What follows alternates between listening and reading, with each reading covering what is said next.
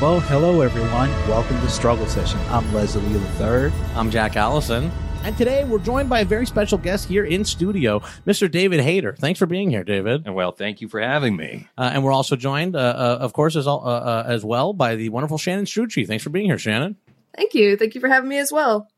Yeah, I consider Shannon basically, our third co-host. Thank you. Wow. She's been on so many times, so that's why I didn't introduce Not you. in the sort of like financial stake. No, none of that. But No, we're not making that mistake but again. in honor, an honorary position. This is a big show, big episode. We had to get a big guest, Mr. David Hayter. You know him. You already know who it is. The voice of Solid Snake. Yeah. That's right. Wow. Good Lord. I am the voice of Solid Snake. Blade Runner. The only true voice of Solid Snake. We will go on record on this episode saying he is Snake. Straight up. Thank you. Mm-hmm. Yeah. I mean, Hideo was one of the greatest creators of all time, but what he did to you was not kind, I have to say. Was not kind on 5. Well, I appreciate that. It's I'll take your stance on it. I tend to agree. I tend to agree, but it's fine. I had a very good run of games. Yeah. All right, and today we are talking about possibly my favorite film of all time. We all love it. You all should love it. Blade Runner, Ridley Scott's 1982 cyberpunk futuristic neo-noir epic based on Do Androids Dream of Electronic Sheep by Philip K. Dick. And we're just going to dive right into it. But first, let's start by talking about, when did we all first see it? Because kind of the lore of Blade Runner is that nobody cared about it when it first came out, and everyone who did kind of hated it. So when did you all first see it, and what were your first impressions? I'm probably older than everybody here, so I saw it when it came out in the theater. I was, 12, I think, and it was the same summer as E.T. Okay, sure. I was all fired up about Star Wars and Raiders of the Lost Ark, and I was like, "Oh, it's a sci-fi film with Harrison Ford! I'm so excited!" And I went in, and I was like, "What the hell is this?" It was so slow and dark and disturbing, and Harrison didn't say anything funny, and so I was desperately disappointed the first time through, and it took me didn't take me too long. I mean, by the time I was 15, 16, I had understood just what an incredible achievement it was, and what a spectacular film. It came at a time when movies were changing in the Spielbergian, George Lucas sense so radically that we just didn't expect it. It was the same thing that happened with John Carpenter's The Thing, which, came out 2 weeks after E.T., and everybody was like, "Oh, another alien movie." And it's like, I don't think it's what you're expecting. Yeah, I guess that they share the same sort of predilection. These are not movies that are necessarily aiming to please. These are not movies that are going out of their way to be kind to the audience necessarily. No, they're not. Neither of them are an easy ride. But The Thing is genuinely entertaining if you love, mystery and horror, and it's a badass ride. It just wasn't what people were expecting. But Blade Runner it's like a Kubrick film. It doesn't go out of its way to please you. It's just dropping you into its world, and you have to deal with it, which I now respect. But at 12, I was like, what the hell, man? Which I guess they tried in the original release. They were like, this is a movie that it does not care if the audience can follow it. And so they were like, let's add in 5 voiceover lines and see maybe if we can get that. Yeah, that's right. So the first time I saw it, it was kind of weird because, growing up in the era I did where movies would always you saw Alien or, Halloween or, all these different films on cable and Showtime and HBO. Blade Runner was never on any of these things. I never saw even a single image of Blade Runner until I dug it out of the Blockbuster video and brought it home. And by that point, this was in the director's cut era. So they had, this wasn't the final cut era. This was the director's cut era. And I remember watching it, and first I was like, something's wrong with the DVD because the aspect ratio was really small and tiny. But after a while, I really just was sucked into this world, and I couldn't believe how good it looked. I didn't know movies could look this Right. good and have like this night as special effects that felt as real and as like big and epic as they did. So that was what my initial impression of it. I was just completely on board with it, probably because they had already gotten rid of the voiceovers by then. I first saw it in college. I was born in the 90s. I'm probably the youngest person here by a little bit. And I got into movies as a teenager, and one of my online friends linked me the Tears in Rain speech. And I was like, whoa, this is cool. And I watched it. And I also was like blown away by how beautiful it was. And just how the depth, not only of like the visual design, but like the philosophical depth of it. Even I was probably like 19 when I saw it, which I'm glad I didn't see it at 12, because I would have just been, I might have still liked it, but I would have been really confused, I think. Yeah. And I wouldn't have appreciated it on the same level. Yeah, I think I saw it at like 14, and I think I saw it because my dad was like a big DVD collector when I was a teenager, and so like that was sort of my education in all of the classics. And I think I maybe did see it when I saw it at like 14. I saw the director's cut of it, and I did think it was badass, but I also didn't understand anything about it. I was like, this is like so cool, and honestly, like I guess like watching it as a teenager in like, you know, when I was 14, I'm like, you kind of see how everything took from it. I guess was the first thing that struck me, you know, watching Blade Runner was just like, wow, this was doing all this stuff like 20 years early. Yeah, like there's so like it's really kind of hard to even like name all the things that borrow from Blade Runner, and not just like American media, but like Japan. Like it's huge in Japan. There's a couple of that Hideo Kojima guy, if anybody's ever heard of him, made basically like a bootleg like Blade Runner video game. So let's take a moment and talk about like how this film envisions the future. In fact, the about 6 months in the future, November 2000. Yeah, it's the present. Yeah. Yeah. It's feeling fairly on track, actually. It is feeling like we're fairly on track for Blade Runner Future to happen in about 6 months, except for the flying cars, I guess. We're just behind on flying cars. But as far as LA being like an overpopulated like hellscape, we're getting there. We are getting there. And the atmosphere going crazy. Yeah, we always get everything but the flying cars. Yeah. It's the one thing that they were often on all the dystopian futures was flying cars. Yeah, police shooting on sight. Yep. Yeah. At least we don't have flying cop cars that yell at you to move along and whatever. That's the one plus of not having flying cars. Yeah. So the guy who came up with like a lot of the visuals for this is a guy named Sid Mead. And if you Google Sid Mead and look up all his imagery and his art, it's all this very like optimistic Isaac Asimov type, you know, art, sci-fi, science fiction art. But only with Blade Runner did he create this, you know, this really dark, dreary, rain-covered, smoke-filled dystopia. And I think you know, you gotta give a lot of credit to like Ridley Scott for, you know, having the idea of saying, all right, we're going to do the future, but it's going to be completely fucked up and smog filled. And that's kind of why this film like still feels so real and relevant today, because he was not, you know, optimistic about the future coming up. Well, I also heard that Ridley, I don't know if this is apocryphal or not, that his core shooting style is shine the brightest light you've got at the camera, put stuff in front of it, and then fill the room with smoke. That's and fun.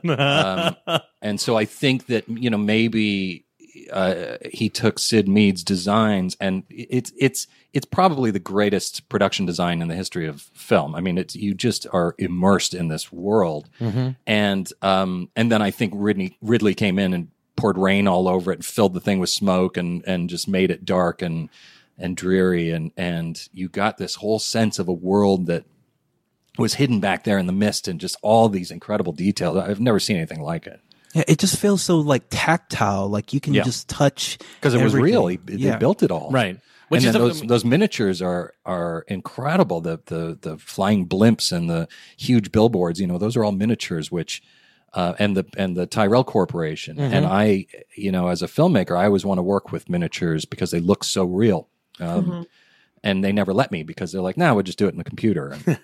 And it's easier to note that way. It's easier to note when it's done in the computer. When you shoot it with miniatures, they can't tinker with it. That's right. That's right. You can change it up or whatever. But, if you look at Peter Jackson's Lord of the Rings, those are all, what's called bigatures. So, the Helm's Deep set or whatever was, a 12-foot high actual carved set, and you can feel the rain on it. You can feel the light on it. It's because you can tell as a human being, like when you watch things that are captured on film, you can tell when it's a cartoon when it's not a cartoon. That's actually, right.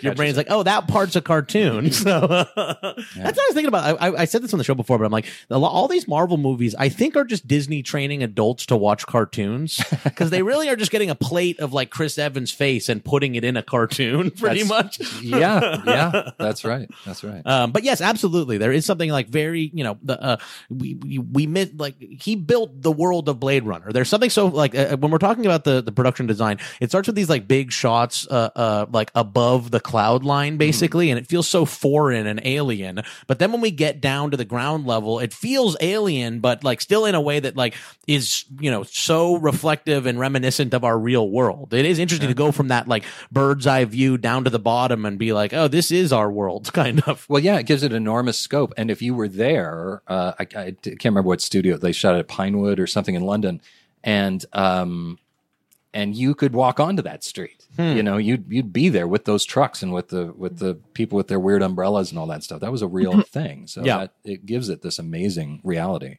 Yeah. One of the things I love that's kind of, lost now is that this movie was made in the 1980s, and that was when everybody in America thought Japan was going to take over everything. That's right. That's why you have like, so everything is Japanese, but then, the recession hit. So unfortunately our future will not be filled with, kanji, everywhere. Well, it will, but it'll be Chinese. Yeah. I was going to say, just do a special edition and replace them all with Chinese, and it is accurate. So let's dive into kind of the story and the themes of Blade Runner. So you have Rick Deckard. He is what they call a Blade Runner, a bounty hunter who goes around killing any androids who are supposed to stay on the off-world colonies as slaves, but any who come to Earth, they're supposed to be killed on sight. And that is kind of also the same premise as the book, Do Androids Dream of Electronic Sheep, which goes in a very different direction. But in the film Blade Runner, we're kind of meant to be more sympathetic towards the androids because all they're trying to do really is get more life, as Roy Batty says. They are supposed to have a 4-year limited lifespan, and they're trying to they've come to Earth to find a way in order to, have more life, just to live longer. They're not necessarily there to hurt people, although they're willing to, and able to. They're like very, very able, very easily. Yeah. And so we follow Rick Deckard as he hunts down these androids. And I have to say, watching it, again today, you don't really get the feeling that Deckard is really much of a hero. No, and I don't think he feels like a hero either. It's so brilliant because the audience gets it. You've got these amazing charismatic actors, Daryl Hannah and Rutger Hauer, playing these characters who just, they want the secret to life, and they don't want to be treated like slaves, and everybody gets that. It's sort of like the X-Men movies. Everybody hates the X-Men, and the audience is like, but why? They're awesome, and they're the good guys. Yeah, and it's really interesting that throughout the whole thing, Deckard doesn't really believe in what he's doing. He didn't want to come back at all. He gets blackmailed into it. Mm-hmm. Yeah, I think it's pretty interesting, actually. Like, so many films do the thing where they're like, the villain has a good reason for being a villain, but Blade Runner like really like makes them the innocents. You know what I mean? Like, Farrah Fawcett in this movie like is like an innocent. Even Rutger Hauer, who's like a big destroyer of a man, you get the sense that he's got like a 3-year-old's innocence to him or something. Yeah. Well, they've got he's got a 3-year-old's experience, and it's the same with what's his name, Leonard.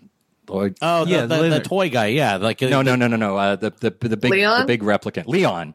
Yeah. They all, they're all adults, and they're all. But when he finds out when Rutger Hauer finds out that the Snake Woman has been killed, he starts to cry, and they only have the experience of somebody who's 3 or 4 years old. They've got the intellect of an adult that they've been programmed with, but emotionally they're very, very innocent, and it's very effective. Yeah, and so this is one big, has everybody read Do Androids Dream? I have. I haven't finished it. I'm halfway through it. I haven't read it. Oh, well, I'll try not to spoil it for you. I don't mind if you spoil it. But it's very good. But there is a difference. So in the novel, the androids the problem with the androids is that they have no empathy whatsoever.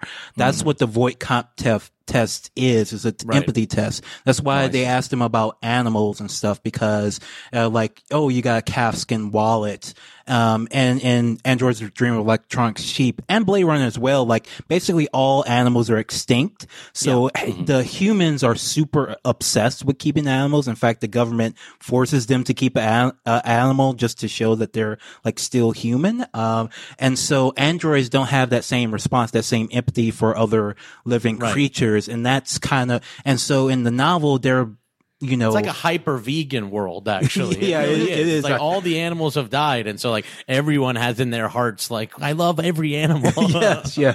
And that's how they prove they're human, and that's how you prove an android is not human. And ultimately, in the novel, it kind of shows that like the androids aren't really worthy of this humanity. Ultimately, they are really cruel. Rachel, for example, is kind of the main villain in the novel. She's like a femme fatale who, messes a lot with Deckard and tries to entrap him and ensnare him. In the movie, it's kind of the complete opposite. I think you come away feeling like they're more human than everyone else in a lot of ways. Well, there's that great moment where Leon, he says, he's taking the Voight-Kampff test, and the officer says, there's a tortoise, and it's on its back, and it's burning in the sun, and you're not helping it. And he's like, well, how come I'm not helping it? He goes, I don't know, but you're not helping. And you can tell that he would help if he was there. It's a really strange element, but it really illustrates how empathetic he is. This is almost like what Ridley Scott does with the replicants in this movie. It feels a little almost like what ended up happening, what happened with Starship Troopers. It's almost like he read the like original source material and was like, I disagree with this. I don't think the androids are the bad guys. Like similarly to Starship Troopers over there. But I think he did a really good job of creating this other parallel story to it, taking kind of the same ideas and coming up with a new thing that, adapts the novel to a film in a way that's really understandable, really easy to follow. And now, David, as someone who willingly, from what I understand, took on the most daunting adaptation of our lifetime, truly, by doing the screenplay for Watchmen, how do you feel about that? What do you think about, adapting something to film and changing it up, especially something that is so widely, well regarded already? Well, first of all, I appreciate the sentiment. I tend to disagree with that statement because I think Lord of the Rings was a million times harder to adapt than Watchmen. What I did with Watchmen was I managed to fit it into a filmic structure, but I essentially did a straight adaptation of a brilliant book. So there was so much awesomeness, page for page, beat for beat in Watchmen that it really wasn't that difficult to adapt. What was difficult was to keep it true without the various studios ruining it. I was on it for nearly a decade, and 4 different studios, 4 different directors, and basically my job was to protect it and make sure that it remained Watchmen. But I did change the ending, much to some people's chagrin. So it's your fault. Everybody keeps yelling at us. That's right. Yeah. Well, it seems to be 50-50. Half of the people loved and appreciated the change, and half the people were like, "Oh, I missed the squid," yes. Which I do too. I love the squid ending, and it just wouldn't fit into a 3-hour movie. We just didn't have the. If you don't mind me asking, because I do find this fascinating. Like I've gone back and forth on it because when I watch the movie, I'm like, okay, it makes sense. When I read the comic, no, bring back the squid. Like what? Obviously you're someone who loves the comic. Like what? how did you come to that point, if you don't mind me asking? Yeah, well, there were a number of elements that went into it. I mean, first of all, and this is pretty disturbing, I signed my contract for Watchmen on September 10th, 2001. Wow. Whoa. Wow. True story. Wow. And then 9/11 happened the next day. And I thought, well, the movie's dead. We're never going to make this. But the first thing I did was, as much as I love the images of the squid legs and all of the dead scattered around Times Square, I didn't feel like we could do that. I mean, particularly at that time, I didn't want to show a bunch of dead people in the middle of New York. It didn't seem worth it for a movie. It's a difficult pitch. It's difficult to pitch after that time, sure. And so then, so that sort of sparked me to, I think that, people are going to die, but they need to be vaporized. It needs to be less visceral. It needs to be less bloody. And plus, in the book, there's a motif of people like spray painted silhouettes on the walls, right? And they call them Hiroshima silhouettes, meaning, and I've seen this, I've been to Hiroshima, people blown away by the atomic bomb. Some of them were just blown to shadows up on the wall, and it's a really creepy effect. And so I thought, that's a way that we could still have the body count we needed without having such an upsetting, visceral image. And then, Darren Aronofsky was attached for a weekend, and I flew out to New York to talk to him about it. But he was still working on The Fountain, so he couldn't finish it. And he had a buddy who was like a physicist or something, and he said, look, I think the key is Dr. Manhattan. And I thought, that's totally brilliant. Like that is the key. The audience will always buy one piece of magic in your film. So whether it's the Force or the Ring or whatever, everything comes from one piece of magic. And it kind of felt to me like the squid, Dr. Manhattan was one piece of magic, and the squid was a different piece of magic. It was this sort of constructed, teleporting, psychic, evil creature that had been constructed by Adrian.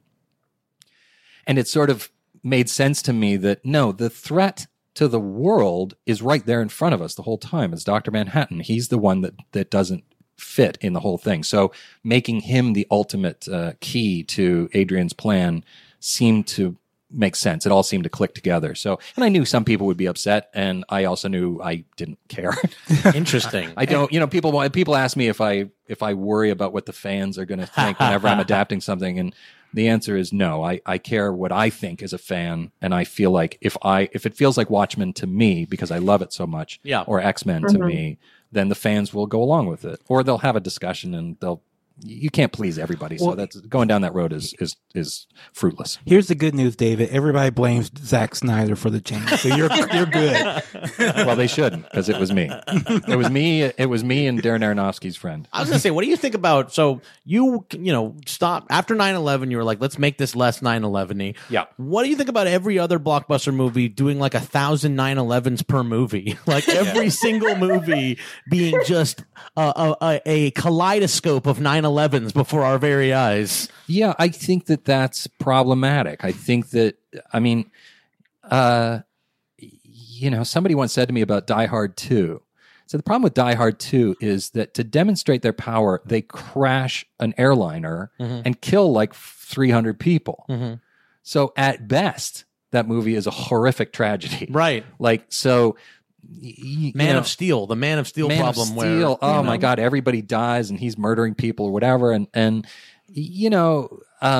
not against a dark Superman story. I think that's fine, but I think that it gets a little lazy to destroy the world again and again and again, and I think you lose touch with more personal stories like Blade Runner, where this is a story about 4 people and 1 man who's trying to hunt them down. And then there's a love story woven in, and it's as epic as anything else. Yeah. You don't need 300,000 people dying and every building falling down, because it's about the emotional stakes. Exactly. And so, like at the end of X-Men, which I wrote as well.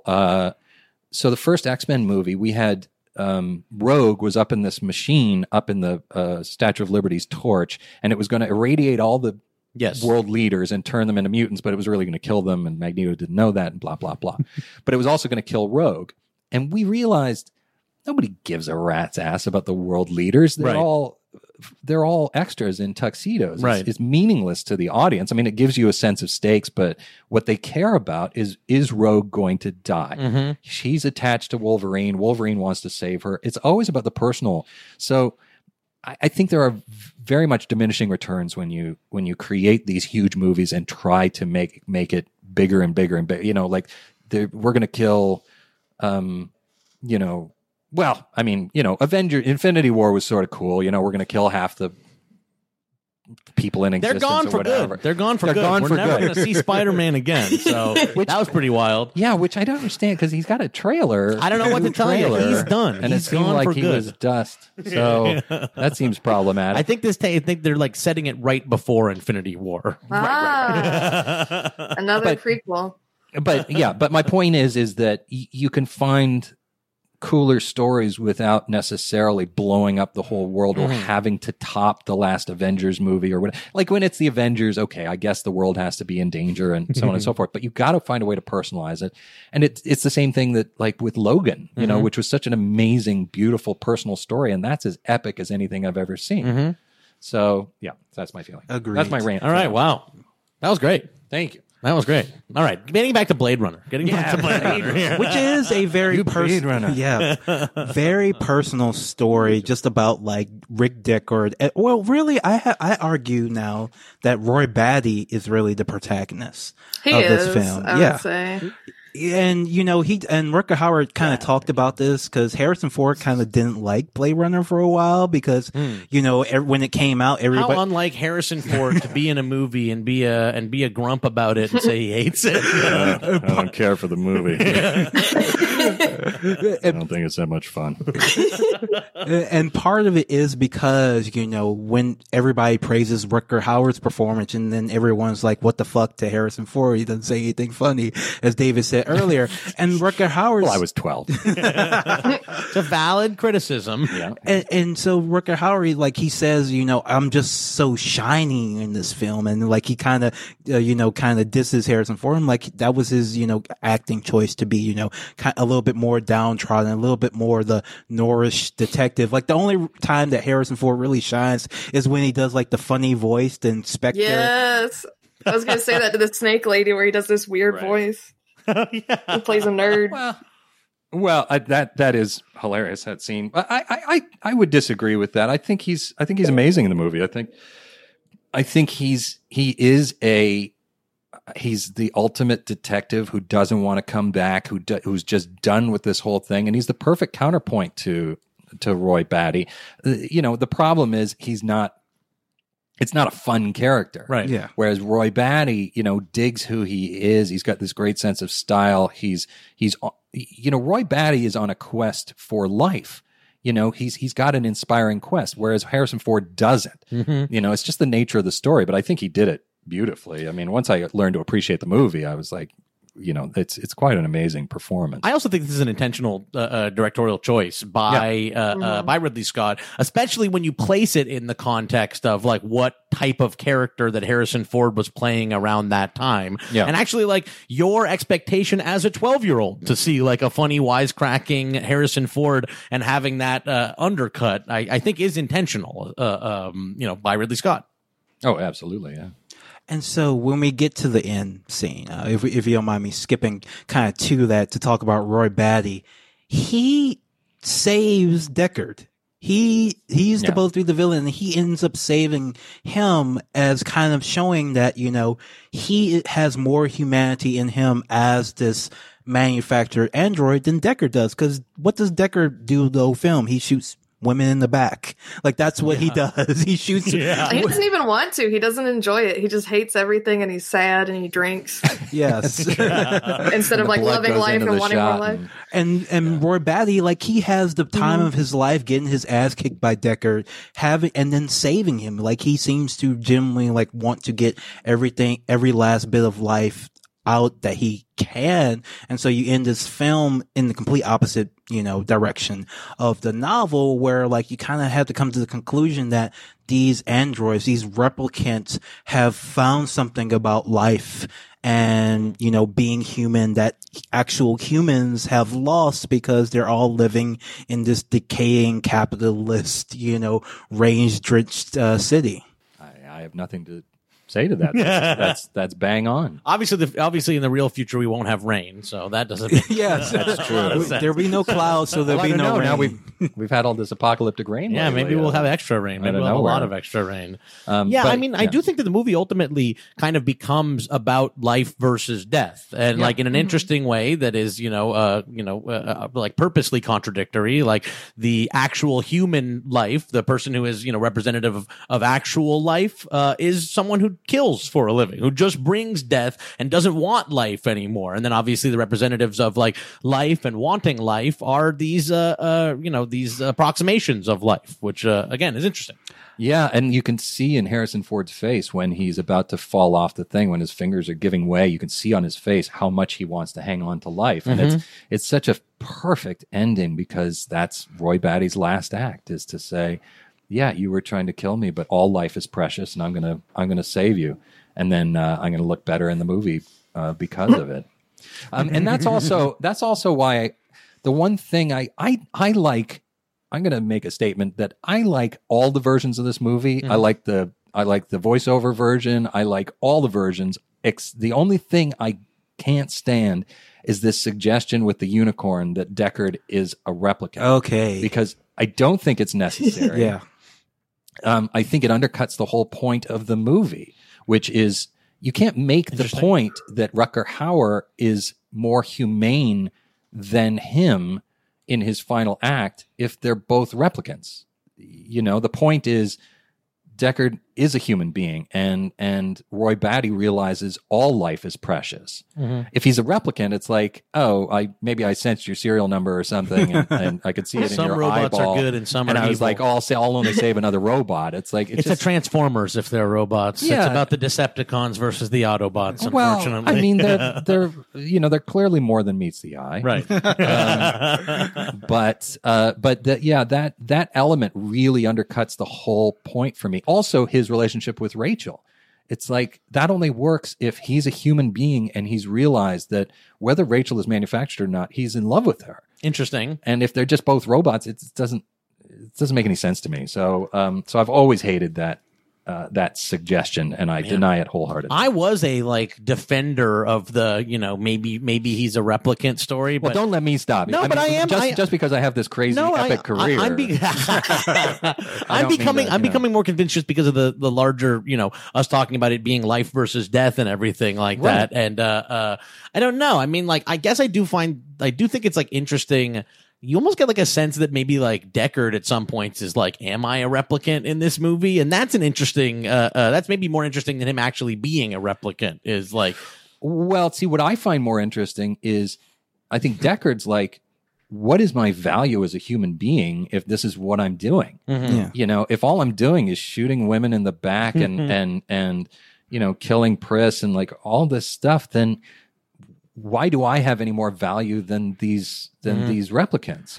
And I think that all gets undercut if he's, worrying that he's a replicant. I don't know. I just don't buy it. I agree. It's a bunch of nonsense. I agree. In fact, and the novel does play with this. There's a scene in the novel and the film where Rachel asks Deckard, kind of suggestively, have you ever taken the test? In the film, he doesn't answer. He just goes to sleep. In the novel, he says, yes, I have, but through the novel, he runs across this other Blade Runner who's a complete piece of garbage, and he gives him the test because he thinks he's an android, but it turns out, no, he's just a human who's a complete piece of garbage. He's just garbage. Garbage. So it is a question, I do find that interesting, him questioning whether his own humanity, but the film, doesn't really, tackle that as directly as the novel. Shannon, where do you come down on the Deckard replicant or human debate? It's never something that I really supported, and it was never something that really upset me either. I think I missed a little bit of it the first couple times I watched the movie, and watching it now, it's that's interesting. I don't think it's 100% necessary because, like y'all were talking about, it kind of detracts from the overall message. It's sort of like, why is that there apart from some more like mysterious sci-fi feel to it, I guess. Yeah, it feels like a twist. It feels like we're going to do something clever. And it's like a Nolan twist or something, which is really not. Right. It's the top. It's the top. Yeah, it's like the spinning top, which I do like that kind of. I don't think that's necessary. Maybe he's a replicant. I think I mostly ignore it and focus on other stuff in the movie. Yeah. And speaking of other stuff that's pretty controversial that we have to get into, the Cheyenne, I know you already know where I'm going. I do. The love/rape scene. That's rough. Yeah, I just watched it again. It's hard to watch. It's hard to watch. I generally try to approach it the way that I think it was meant to be presented, as this kind of noirish. She's playing, this tough guy. She's being, this demure woman. They're both playing these gender roles that, it's not good, but I kind of try to take it as it's not trying to be very charitable. It's not meant to be. We're not meant to take it as a rape scene. Yes. But of course, if in real life, that's 100% like a rape scene, of course. And I know, Shannon, you've talked a bit about this, and it's just like, tell us what to think, please. I can't do that. That's not my responsibility. But we were talking about adaptations. And one of my favorite noir films is Kiss Me Deadly, which the director of that movie took this noir hero and sort of played into how much of a piece of shit he is, how violent he is, how he's a fascist. Like, the author of the original books hated it. And so obviously in a movie like that, this guy is not a hero and you're not supposed to like anything that he does or like revel in it. And I was thinking about that when we were talking about adaptations and Blade Runner earlier, and Deckard is a little bit of a subversion of like a shitty noir guy. Yeah. But that scene is definitely meant to be like cool and like romantic. I don't think you're supposed to think he's like rapey or a piece of shit, but in real life he would be. So watching it, I feel like when I was younger, I had no problem with it. Then I got a little bit older and I was like, oh, that's really gross. And watching it now, it's like, what did they even mean with this? Why couldn't it have been either he's a piece of shit or he's not? And you could have done either of those within the structure of this film, but it just comes out as like gross because he's like, at first she's really scared and trying to run away. And it as a woman watching it, that kind of freaks me out. Then he like makes her consent and then she's in love with him after 5 minutes. And I was like, this is definitely written by like a man in the 80s. I don't, it's like that one scene where I'm like, oh man, this could have been a lot better. To be fair, this is a little bit better than the love scenes in Alien. So. Yeah, this used to be a thing in the old movies where, the woman wants to be kissed and doesn't know it until the guy, plants one on her. And obviously that's problematic and horrible. And I think in this movie, there's an added element, which is Rachel is afraid, once she figures out she's a replicant, she's afraid to embrace her humanity at all. I kind of, not that it's not problematic, it is problematic and it's horrible and you would never do the scene that way now. And I would have never done the scene that way ever. But I know, having watched those old movies, I know what they were going for, which is he's saying, you love me and you're running away from it because you're afraid of what you've found out. And he's trying to get her to a point where she understands that whether she's a replicant or not, she still has to live her life. She still has to embrace love. She still has to embrace these things. And he's a rough guy. That's who Deckard is. So it's interesting to hear it through the perspective of 2019. Even though it took place in 2019, you'd have thought they'd be a little more woke. You feel like Deckard would have read the Weinstein article and shit. Right. He'd have been like, well, this happened to Harvey. I don't want to, go down that road. But Harvey, an asshole. Yeah. But I think that's the I think the underlying point is that she does love him, and he's trying to elicit a reaction out of her, and he does it in his horrible noir tough guy way, which is not a great message for men or women anymore. But it's the same thing as Beauty and the Beast, which is incredibly problematic. Truly strange. All it says It'll is be about a creepy. kidnapper. all you have to do is fall in love with a monster, and he'll change into a beautiful prince. What- That's What Beauty what a and the great Beast message. is a cartoon child's version of The Room. It's The Room is what it is. That's exactly right. Or Little Mermaid. Yeah. You know, Well, it's the she'll same love thing. you if you just don't speak. If you just change, change who everything you you are. are and If you're don't pretty speak. You'll And you're skinny. what's that? Yeah, if you're pretty and you're skinny and you shut up, I love you. Yeah. So Right. a lot of those elements Yeah. have gone by the wayside, which I think is a good thing. Like But- I almost feel like this has a scene. Obviously, it's reflective on Ridley Scott and the writer and everything like that. But it's also, I think, reflective on like the history of film noir and maybe like Totally. how It's- these scenes have always appeared in film noir. Oh and, yeah, like, Yeah. I mean, what we- Bogart would do this sort of thing, and you know, a lot of there was the classic sort of trope where you Right. just grab the woman and kiss her, and she'd fight you until she realized, no, I love this guy, Right. and It's reflective yeah. of anything of like a sort of like 40 of like what masculinity looked like in the like, you know, 10s through the 60s or something right. like that. That's right. Like, There was a what people twisted- thought masculinity was back then. that's right. There was a very twisted view of masculinity, and but it was woven into the culture. Now it's all good though. Now masculinity is fine. Now we fixed it. Women are safe. Men are. Don't men now are everything's woke. all good. Scared. It's all good. Thank God we've gotten to this place where everything is acceptable. Yeah. I would say too, it's interesting to kind of contrast that with the replicants and how they have this easy, comfortable intimacy and love with each other.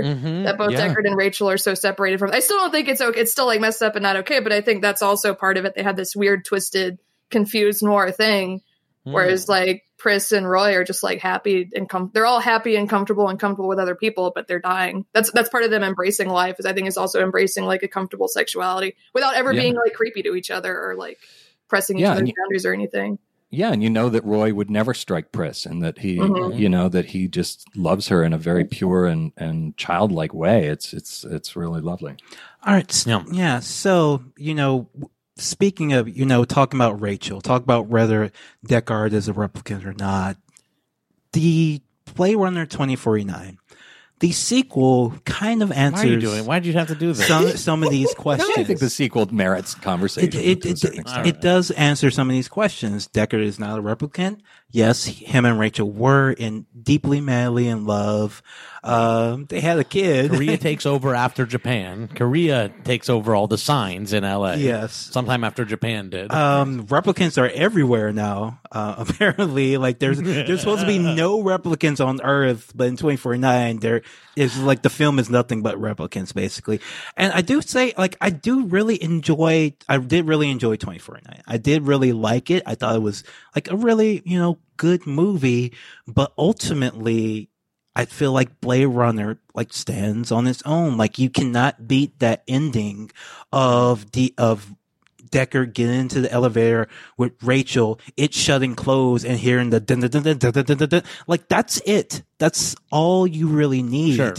2049 tries to do a lot of different things, exploring some of the themes from Blade Runner, but not really like in the same direction.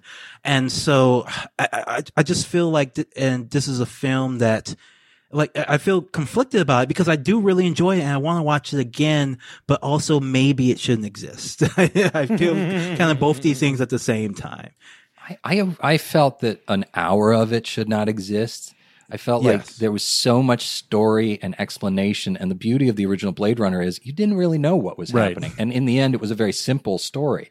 And I kind of wish they had just cut an hour's worth of exposition and let you feel your way through it because it was so beautiful. Yeah. I mean, some of the shots are so extremely beautiful. But I'll tell you my favorite part of Blade Runner 2049 when Robin Wright, who has never been close to terrible in a movie, is just terrible in this movie because she's been directed this way or given this horrible dialogue or whatever. When she says to, what's his name? Kay. Ryan Gosling. yeah. Yeah, Kay. She's like, you know, you I'm paraphrasing here. You are an out of control killing machine who is off the grid in a way that endangers the populace to a great extent. So take the weekend off, try to get your head together, and just sends him back into the city. I'm like, what are you talking about? Like, you couldn't, like, as a screenwriter, I'm like, couldn't he be off the charts, and then know that they're going to destroy him, and then he escapes because he's a Blade Runner. Right. Like, wouldn't that make more sense? I think Denis Villeneuve is a great director. It's Denis Villeneuve. Denis Villeneuve. And having directed myself, I don't like to criticize anybody, especially him. He's a freaking genius. I just think the movie was overdeveloped, and I think it didn't need to be a Blade Runner. Is my big concern for that. I would have loved to see Denis Villeneuve. Denis Villeneuve. I would have liked to see him direct a different movie about future Los Angeles, because there's so many beautiful images in that movie. Oh, it's spectacular. So many incredible ideas, but I think it's bogged down by me being like having Blade Runner problems, being like, this doesn't fit for me with the other Blade Runner movie that I love so much. And like, why do you have to make me have those problems? Right. Also, I am tired. I don't need any movie. I'm sick of any movie in the genre of Harrison Ford shows up and meets the younger version of himself. Whenever Harrison Ford appears in the doorway and it's a reveal where old Harrison Ford walks in and he's like, wow, it's the new Star Wars, or like, wow, I used to be a Blade Runner just like you too, kid. I'm like, I can't handle it anymore. No more of the Harrison Ford showing up again movies. Can you imagine, by the way, this is what I was thinking about that movie is, can you imagine watching Blade Runner 2049 and this is the only Blade Runner you've ever seen, and then like 2 hours into the movie, a man in like a gray shirt shows up, and like demands all this pomp and circumstance. I'm like, what the fuck is going on in this movie? And it's actually 2 hours into the film. Right. Okay. Sure. So Shannon, you haven't watched Blade Runner 2049, and I know you love Blade Runner, and I didn't go see it in the theaters. Like, what were your feelings around just like not getting around to the sequel to one of your favorite films? I don't know. I think I had heard that it was all right, but I think I put a lot of trust in the opinions of like my friends and what films they get excited about, or because I don't have a whole lot of time to watch stuff. And if I hear that something like, it's okay, you could watch it, I'm like, I'm just not. I would just rather watch the final cut again, or watch the making of documentary that's on the Final Cut Blu-ray, which is really good. Yeah. Or something like that. I just don't have the energy for it. Versus, I think when I was DMing with you earlier, something like Fury Road, I heard awesome stuff about it, and I was like, this is a reason to take this property and do something like in that spirit, but different, rather than, okay, we have Ryan Gosling, Harrison Ford is still alive for 5 minutes. Let's do this and like get this together. And then I was saying earlier too, I thought about trying to watch it for this because you asked me on yesterday, and I saw it was 3 hours long. I was like, I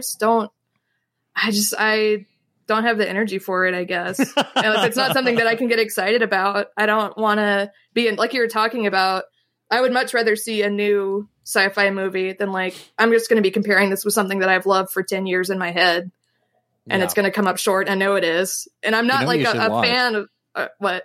Oh, sorry. I didn't mean to cut you off. I just, I loved the opening scene with Dave Bautista. Oh yeah. It's like that alone is worth the time. Yeah. So check that out and then turn it off. Watch the highlights.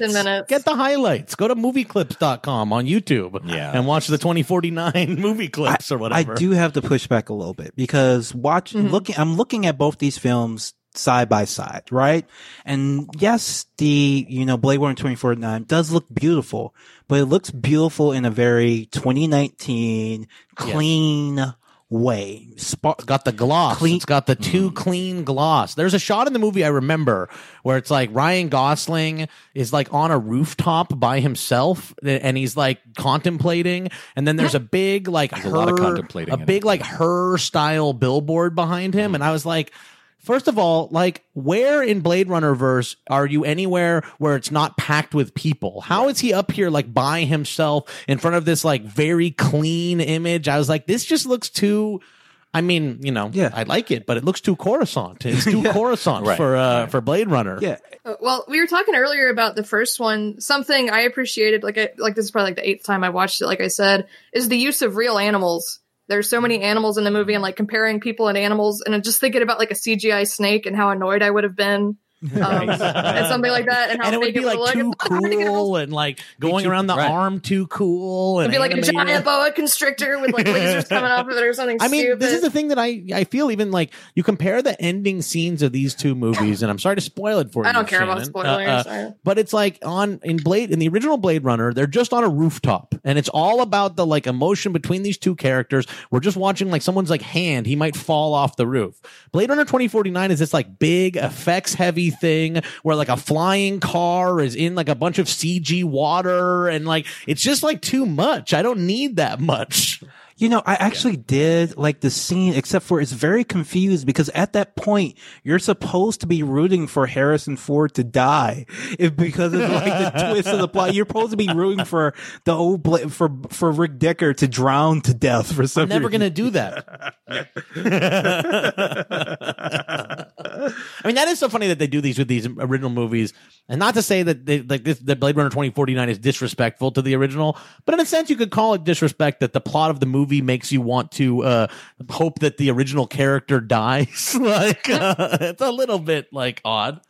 Very. Anyway, whatever. 2049 is very beautiful. A lot of people really loved that movie. It really bothered It's got me. some great elements. It's just overdone. There were a in lot many, of many reviews ways. that were like, it's better than Blade Runner. And I was like, I have to tap out. I have to tap out. Those are written by stupid people. I don't mean that pejoratively. I mean that accurately. All right. Well, So we've talked about almost everything Blade Runner. And final words on Blade Runner, everybody. final words. I liked it. I like it too. I have to agree with you that I like all the different versions and they all have something I do. special. I even like the laconic voiceover. I kind of get it. It's Maybe he.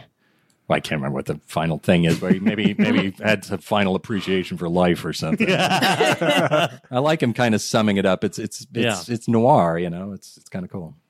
There are some people I know who don't like Blade Runner, like they appreciate it mechanically, but they find it really cold. And I think that's interesting because I understand that, but I never found it that way. I always found it very like beautiful and moving and very relatable. And it just sort of makes you appreciate life more. And it's like, if this guy can do so much in 4 years of life, what am I doing? Just sitting at a computer or whatever. Yeah. I've always loved it.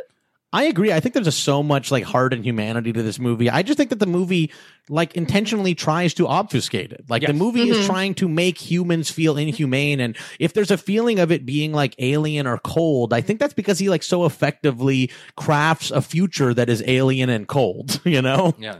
And I think if anything was tweaked, like if Deckard enjoyed the violence more, or if it was a little more sentimental or a little more soft, it would just be awful. And I would just hate it and think it was stupid, even though it's a gorgeous movie. I've only ever seen the final cut, but I should watch the others, but I just want to keep going back to it. Yeah. I was going to say the one final thing, because we mentioned it earlier, but I was going to say how brutal and sort of not cool the action scenes Yeah, are. the violence. The action No, scenes they're upsetting. very exciting, but they ultimately are just like, he does not seem like a good person. It's like a person is in fear, like running through a crowd, and this guy is like trying to shoot them in the back. Like they're never played for like, cool slow-mo action sequences, and you never really get the sense that like, again, Deckard is like the good guy in this. Oh, I think that's what threw me off as a kid too, because I was used to Indiana Jones, and Indiana Jones is murdering people all over the place, and But they're Nazis. It's just great fun. They're Nazis, and everybody deserves it. Yeah. Or Star Wars, they're masked stormtroopers, and so I mean, like Luke murders millions of people on the Death Star. Like he's this enormous mass killer. Yeah. But it's all in good fun, and what is so, I think. Shannon, yeah. Shannon, I'm sorry. I think Shannon's exactly right that because they didn't romanticize it, and that's why Deckard doesn't want to come back. He knows it's just ugly and brutal, and he's just burnt out on it. He just can't do it anymore. And then when he does it, it's ugly and brutal, and he's just back in it, and there's no romance to it. That the replicants are in the right, that this horrible system has forced everybody into this terrible situation, and in a way, through all of this ugliness, you find this beauty of humanity, and it's an amazing trick from a cinematic perspective. Yeah, Shannon, I think you really hit the nail on the head. Like by saying if this film was a little bit more sentimental, it would just not work. It would be laughable. Right. Something like the tears and rain scene, like it would be with him with the dove. That would just be too on the nose. If this film hadn't built up, the hour and 50 minutes of darkness before it, because like this is a film about recapturing humanity. I never want to watch a movie that was described like that, but this film just blows me away because it brings me into another world where I can get that message and like not laugh or feel it's cloying or anything like that. It just really like humane lesson. This movie tricks me into feeling good things about humanity, for God's sake. and it occurs to me, I've always thought this and I've never heard anybody say it, but so I grew up in Japan and I read a lot about samurai culture and everything. And what he's doing, so you all know the famous story that Rutger Hauer wrote that speech, the Tears and Rain speech at the last minute, and then came out and did it. And what it is it's a samurai death poem. When, like Tears and Rain is a very sort of classic, when a samurai has to die, they write their final haiku. And, it's about the falling cherry blossoms or the beauty in just the tiniest thing. Like that's the ultimate sort of Zen achievement, is in the moment of your death to find the beauty in the most minuscule thing. And that's what I think Rutger Hauer wrote into that speech. That's why that all those memories lost, like tears and rain. It's his final samurai death poem. And so I just wanted to say that. Incredible. Now I'm going to go cry. All right. Well, I think that's that. That right, is Leslie? that. Thank you so much for joining us, David. Where can people? Thank you for having me. Yeah, thank you so much. Where can people find you if they don't know? I'd rather they didn't, but if you must, I'm on the only social media I do is Twitter. I'm at davidbhader.com. And we try to have a lot of fun there and not face up to too much of the horror of the world. I just wrote the first season of a show called Warrior Nun over at Netflix, which should come out at the end of the year. I just played the pirate Creamy Zeus on Hot Streets, a Justin Roiland show. Oh, really? Yeah. And then I just fought Gorilla Grodd as King Shark on The Flash. So those are my current claims to. Oh yeah. So, folks, for the people listening at home, I believe that one of our recurring guests, Bugmane, is also appearing on Hot Streets. Oh, so right? I believe that he also does a voice, or maybe wrote for it or something like that. But that's very funny. I don't know. They just brought me in and they wanted me to play a pirate with the powers of cream. I can trickle. I can, do all sorts of things. So. And I'd be remiss if I didn't mention, folks, you've heard the golden voice. Okay. If you want David, to, send a greeting card message to a friend, Right. Do your outgoing voicemail, maybe promote your podcast. You can book him at cameo.com/GuyverSnake. That's true. That's true. I didn't bring it up because it's getting so crazy. Wow. I don't even know what to do. Like so many people are asking me to do this, and which is thrilling, but it's oh God, it's getting a little overwhelming. I spend, I spend hours in my office at home just growling at people. This is Snake. Happy birthday.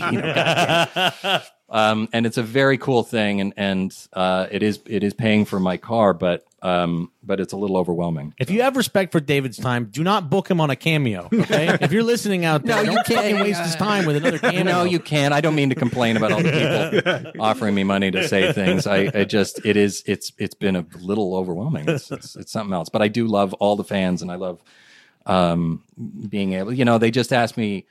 It was a nice little viral moment. Somebody asked me to say trans rights or human rights, and I did, and everybody was surprised. And I'm like, well, come on, man. Why do we have to be? They were surprised by that? Yeah, they were like, they were so thrilled that I would stand up for trans, but I stand up for anybody's rights. So from that perspective, it does some good, and it's a nice thing. Awesome. I didn't mean to complain. I'm sorry. No, I was just giving No, you a I'm hard sure time. it's a lot, and I'm sure you get all sorts of weird stuff on it. I do. Well, the other thing about Cameo is that like white supremacists will try to trick you into saying Right. white supremacist thing. So I'm like, if I don't understand the slang or whatever, I send it back and go, you got to clarify this for me. Interesting. I'm not going to do any of that nonsense. Interesting.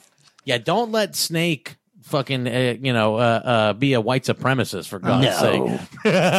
Nazis deserve a punch in the face. Hell yes. There you go. In my philosophy. All right, Shannon, where can people find you? You can find me on Twitter at Plenty of Alcoves. That's my personal account. I'm also at Strucci Movies. And if you go on YouTube and look up Strucci Movies, I have a series called Fake Friends, which is about parasocial relationships.